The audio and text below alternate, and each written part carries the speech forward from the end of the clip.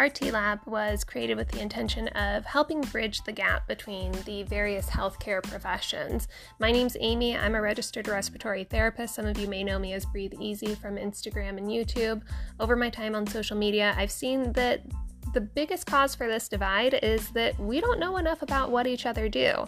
So let's try to fix that. Stick around to see who our guest for this podcast is, and let's get into it. All right, everybody. Thanks again for joining RT Lab. I have with me today Christian from C Money RN. You guys can find him on Instagram and YouTube. Hey, Christian, what's going on? Hey, Amy. Thanks for having me.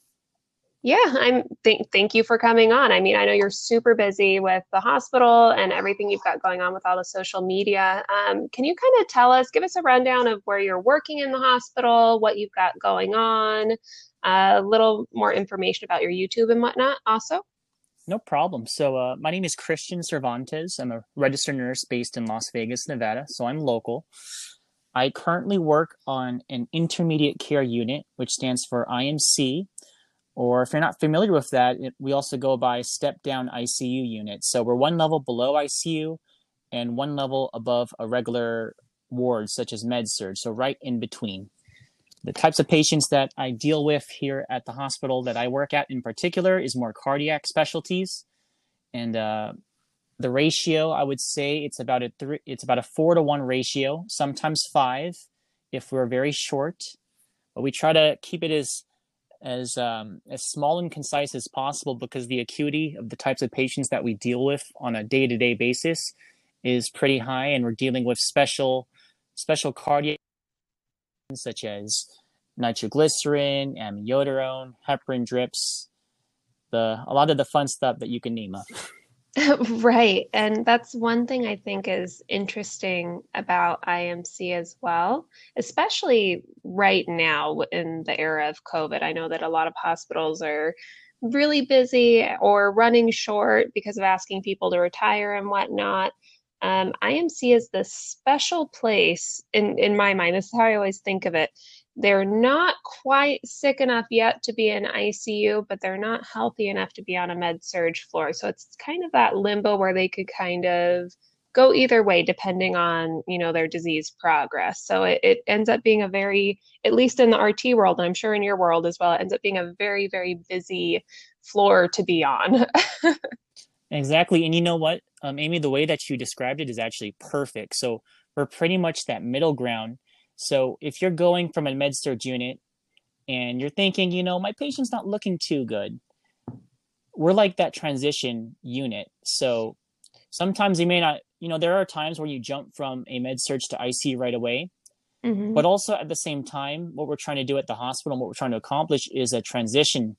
So if they can go to IMC, which is that middle ground, and we can help recover them, help them become healthy on our unit, then maybe we could eventually just discharge them or put them back where they came from on med-surg without having to go to ICU and to utilize all those other critical resources if it's not necessary. So it's more of a last resort if they have to go to ICU. Right, absolutely. The ratios you guys have are interesting as well, and you guys do a really, really good job at kind of juggling and bouncing between patients to make sure they get to where they need to be. So can you tell us a little bit about your nursing journey? You've got a lot of stuff going on because I've been following you on Instagram for a while. And again, we're both based out of Las Vegas, but neither of us work together. So it's kind of funny how social media kind of pulls people together. But I know that you've got some exciting things coming up in the nursing world. Tell us a little bit about that if you're comfortable. No problem. So if you want to follow me on social media, my Instagram, my YouTube, which details and documents my whole nursing journey and also what I'm doing right now. It's called C Money RN, RN as in registered nurse. So if you want to follow me on both platforms, that'd be fantastic. Right now, I'm actually in an interesting transition period right now. Next month, I actually start my new career in the ICU, same hospital, but a promotion to a different unit, which I'm totally not yet used to, but I'm looking forward to. And I'm also going to be beginning a nurse practitioner school next month. So I'm juggling these two brand new things that I'm totally not adjusted or prepared for just yet, but I'm looking forward to it. And I guess you were asking me about my nursing journey leading up to Hmm. all of this. So any nursing journey, Amy, is never without a struggle. I graduated high school back in 2011, and from 2011 to 2018, it's been a 7 year odyssey. I've been working hard to pursue my nursing degree. I I completed a lot of my prerequisites in California, but when I realized it was too difficult in California to pursue nursing because of how many people wanted to do it, I decided to make the jump to Las Vegas with my family, where I attended school here and I took additional prereqs.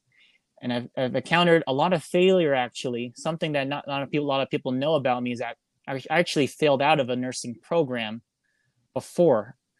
So Mm. I failed out of a nursing program because it was very difficult at first, but I knew in my heart that I wanted to become a nurse. I got back onto the horse. I reapplied to a different school, and in 2018, that's when I fully earned my bachelor's in nursing. So That's amazing. And I think that that's the most important thing is showing that drive and that motivation and passion for what you want to do. And honestly, it sometimes it's just about being in the right place at the right time also, and it kind of got you to where you're at today, getting into the ICU already, going to NP school. You've got a lot going on. yeah, the way I see it is like, you struggle so much to earn your degree, but Hmm. what you also have to think about once you reach that finish line, there are so many open doors to you. I know that it took me a long time to get my degree, but after I became a nurse, there was so many opportunities, so many chances to promote myself, to really succeed, and I'm pretty much reaping all the rewards from all the struggles in the Yeah, I'm past. I'm I'm with you on that for sure. Everybody's timeline is different too. I didn't get into medical until I was 28 or so. I'm 30 now, but there's no perfect timeline and it obviously is working out very well for you. You're getting to do so many amazing things that sometimes it take people a lot longer. I've heard of it taking people years to get into ICU after starting to work in the hospital. So you're on the right path for you, for the direction you're going. Thank you. Um, yeah. So let's kind of like jump back a little bit to working in IMC also. What has that been like for you lately? And let's talk about kind of like hospital relations, especially like in the new COVID era. No problem. So, in terms of IMC and COVID, I believe any nurse can kind of tell you it is such a struggle. I believe COVID started getting worse in around January, picked up in February and March. Hmm. But for me on my unit in particular, IMC, COVID has changed the landscape tremendously. I'm talking we just converted half of our unit into COVID. So Wow. I know half of our unit is COVID. And so when we go to work, we're given an assignment. Either we're going to come into work taking care of regular IMC patients, and those are the ones that I talked to about cardiac and procedures such as that, and so on and so forth. But also there are other days too when they really need you, they're going to put you into a COVID assignment. And the COVID assignment, similarly to an IMC assignment, we are much more higher acuity compared to a med surge patient. So we Hmm. still have a balance. As of right now on IMC, the ratio is still about 4 to 1, Hmm. 4 to 1 or 3 to 1.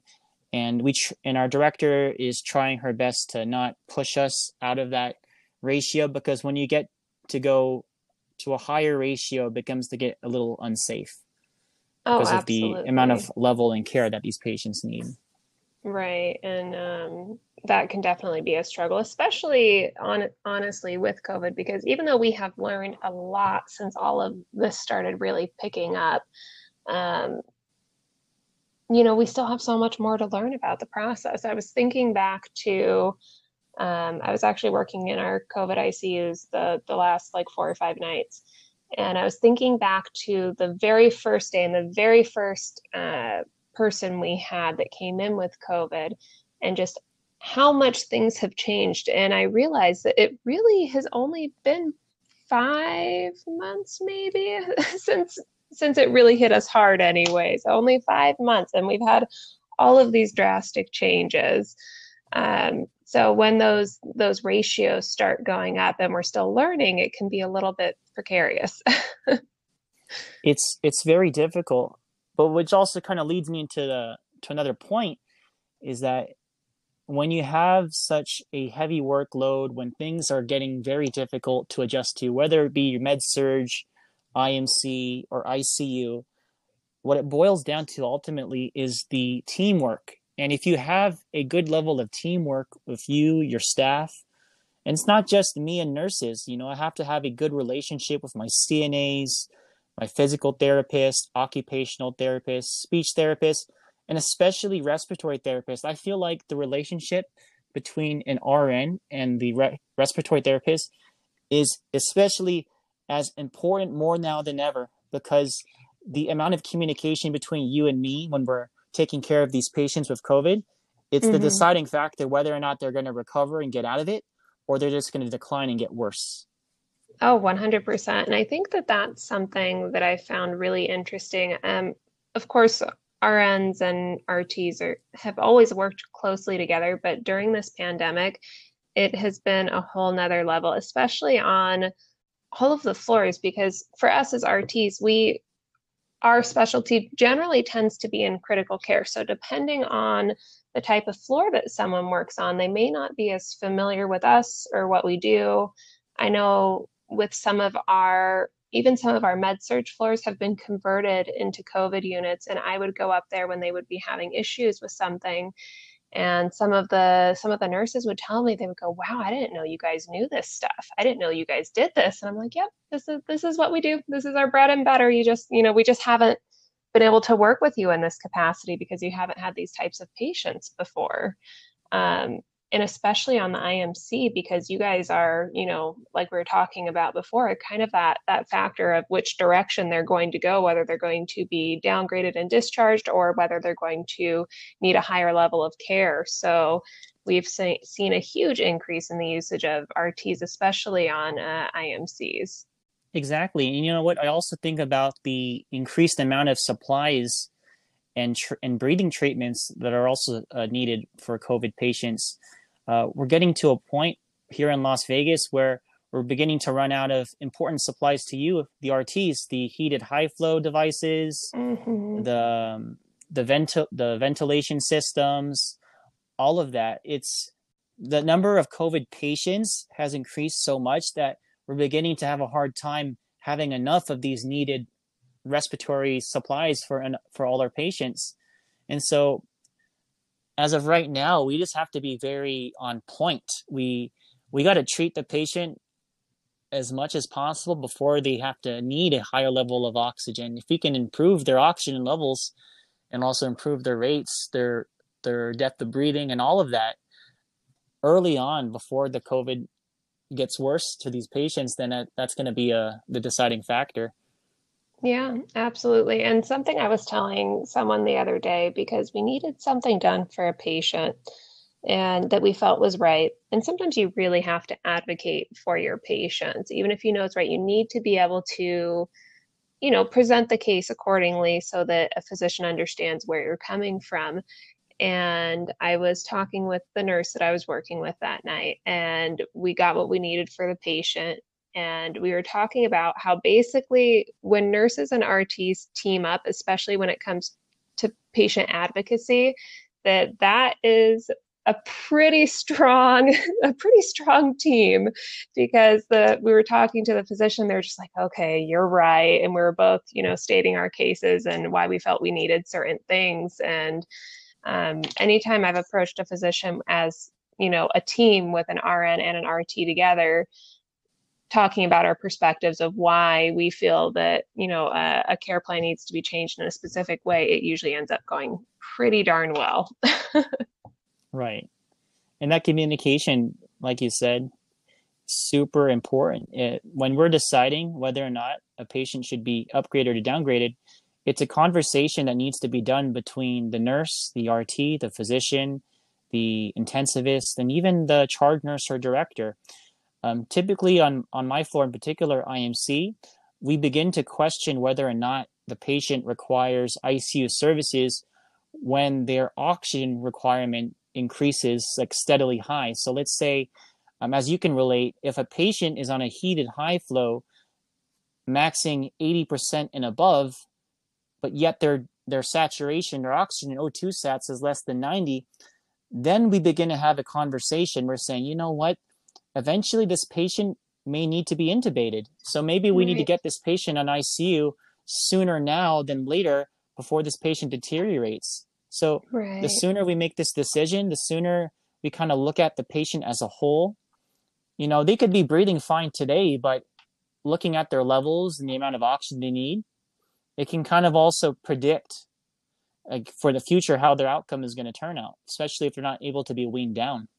Those are some great points. And I think something interesting about this whole scenario with the pandemic is there's been a lot of education going on. And I'm kind of a giant nerd, so I love educating and I love talking to people about respiratory in general. And one of the things that we were doing a lot on our IMCs is the awake proning or self proning for the patients, and just, teaching patients about it, talking with the nurses about it and why we're doing what we're doing, and seeing such amazing outcomes from that, and being able to really help patients progress, and some even being able to be downgraded just with simple things like repositioning in a very specific angle. And it's always so funny because it sounds so silly when you tell someone, you're like, no, just trust me, just roll over on your stomach and I'm gonna tilt your bed up. They're like, what? You want me to do what? And then you do it and they're like, oh my God, I can breathe so much better. Yeah, that's something that we definitely been doing a lot more in at my hospital too. I know in ICU, proning is becoming a regular thing. On Mm-hmm. my unit, they began to introduce it as they get downgraded from ICU to IMC. The intensivists, the doctors, they would order have the patient self prone every hour during the day. And Mm-hmm. like you said, the results are tremendous. You know, it's as simple as repositioning. It doesn't have to be medicine or increasing their oxygen requirement. Things such as proning are just so simple that, it involves the patient, and also at the same time, it's something that's non-invasive and it's something that actually works. It's not Right. something that's going to hurt. It's actually going to do more good than harm. Something else I wanted to talk to you about, just because there's been a lot of changes on IMC in general. Have you heard what are some common misconceptions you've heard about IMC or working on IMC? So common misconceptions that I think about when it comes to IMC. There's some patients, there's some people out there that kind of compare IMC apples to IC, like we're the same. That how come we're not able to play around with certain medications such as Levophed? But in reality, that's what kind of differs between an IMC and an ICU unit.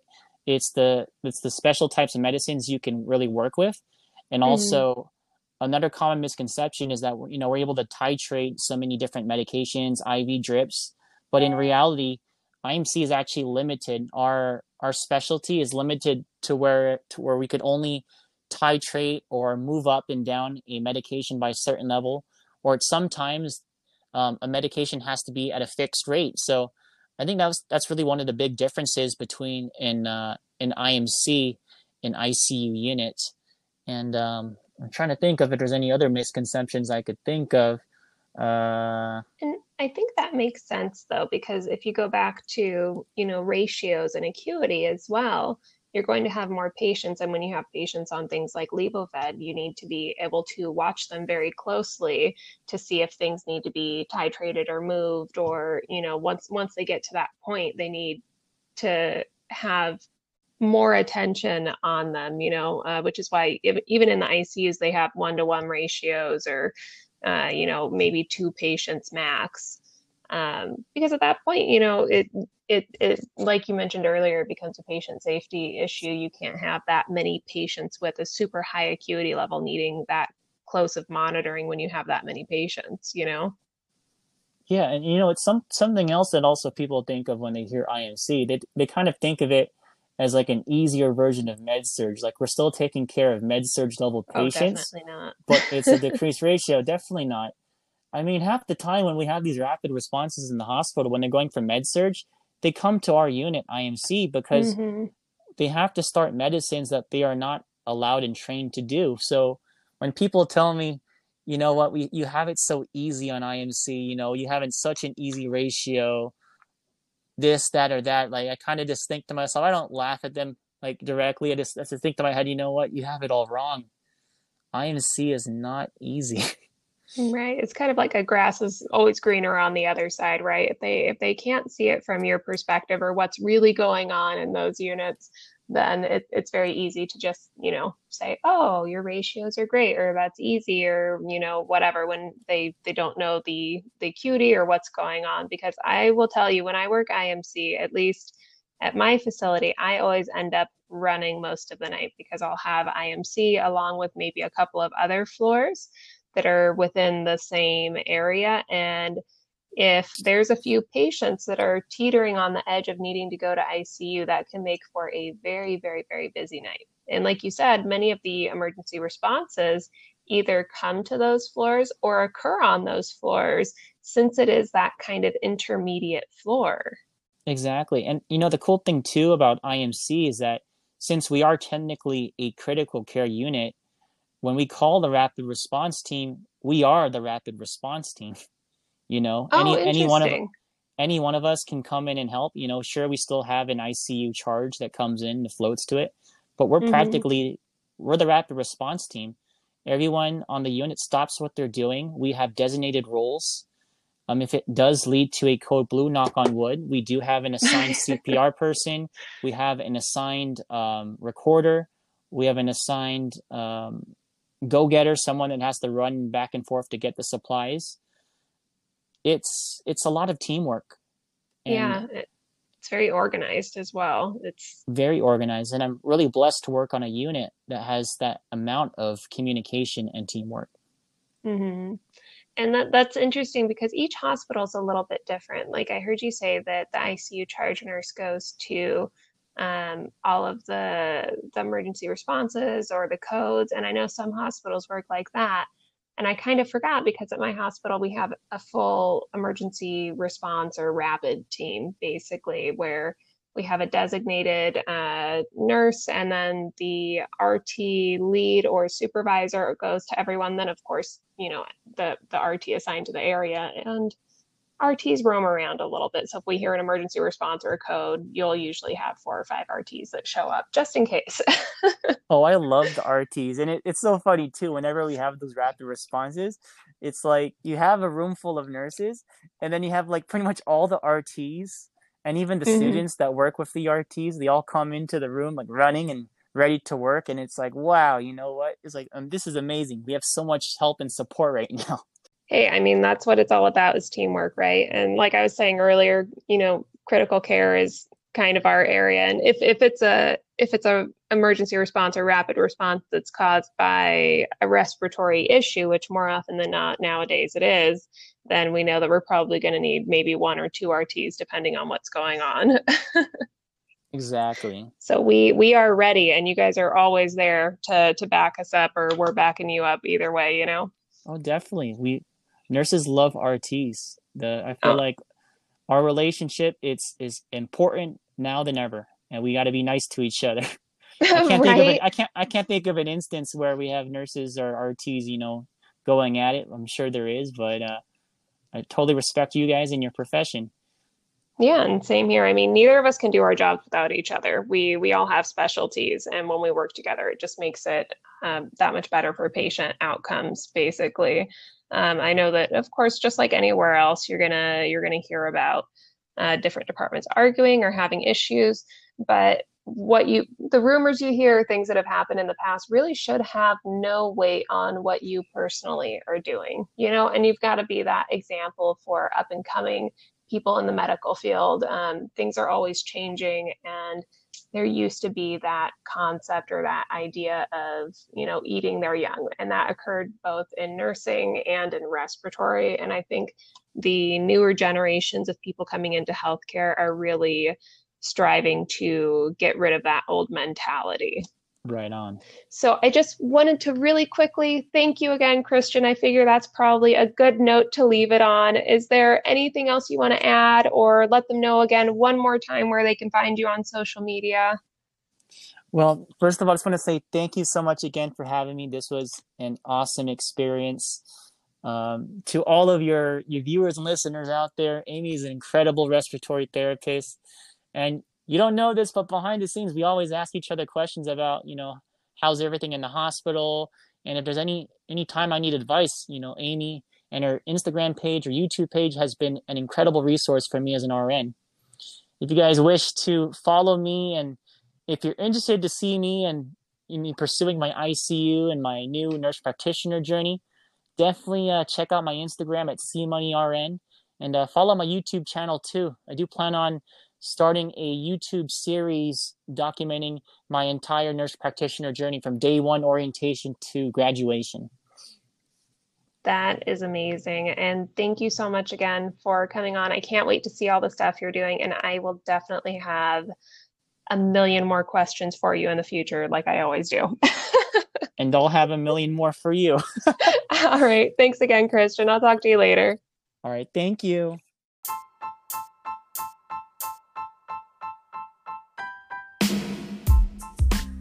Thanks again for joining us for this episode of RT Lab. Make sure you're following us on Instagram at rtlab.podcast to stay up to date with the most recent episodes we'll be coming out with, as well as following us on whatever listening platform you're using to keep being part of this conversation. Thanks again, and I'll see you guys next time.